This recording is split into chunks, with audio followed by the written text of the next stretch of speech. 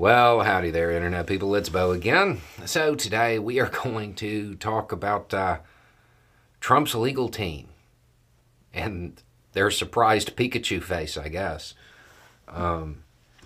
Because some reporting has come out and it's kind of enlightening.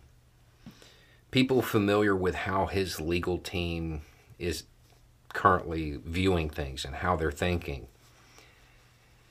It's been reported that they were kind of caught off guard by the letter. They didn't expect Trump to get a target letter this month. They didn't see that coming.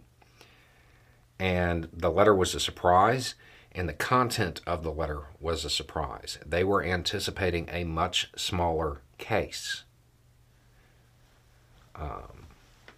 Like any legal team, they've been kind of keeping track of the evidence that has been garnered. But they seem to have miscalculated on this one. So now they're trying to figure out whether or not the special counsel has additional evidence or witnesses that they're unaware of. Well, I mean, yeah, I'd be curious about that too. Let me help you out. Yes, he does. Yes, he does. He absolutely does. So, I have a feeling that Trump's legal team has been taking public statements from people and viewing them as fact. I believe there are a number of people who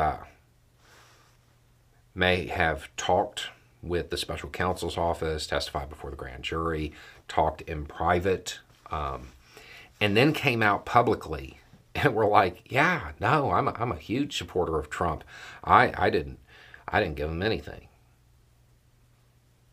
And I think his legal team has been accepting that at face value. There is probably also a lot of physical evidence, communications, stuff like that Smith has that Trump's legal team doesn't even know exists yet. And then the other thing that is probably going to come into play is the same thing that always comes into play when you are talking about wealthy, powerful people. There's a certain class of people who is always forgotten about. The functionaries, the help. Those people who hear everything and are noticed by no one. They may not have been given the benefit of legal counsel paid for like through one of Trump's PACs or something. They may be unwilling to go to bat for the former president. They might have talked. My guess is that as this progresses, Trump will feel more and more betrayed by people who, right now, even today, he might think are very close to him. The legal team being kind of totally off guard when it comes to this, that's a surprise. That is a surprise. There was a moment when the grand jury met and they didn't really interview any high-profile people. That, again, it kind of signaled that things were coming to a close. That's when these letters come.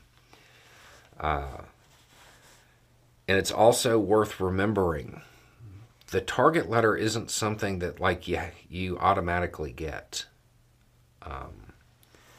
There might be a lot of people who may be part of any potential indictment who have not received one of those letters. And I feel like the Trump legal team might be expecting them to all get one. It may not work out that way.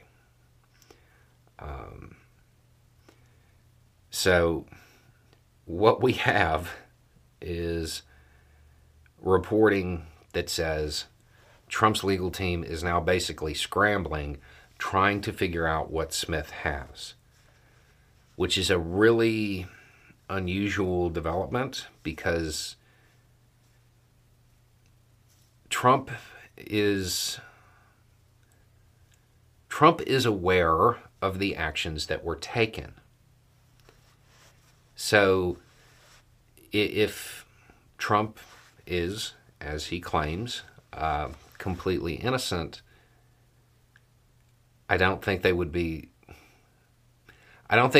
as worried about what might exist. But if Trump is aware of things that happened that might not have been entirely legal, they should just start running through the list and understand that Smith probably has most of it or has constructed it through some other means. It's probably not giving the former president warm and fuzzy feelings to have his legal team caught off guard in this way. Anyway, it's just a thought. Y'all have a good day.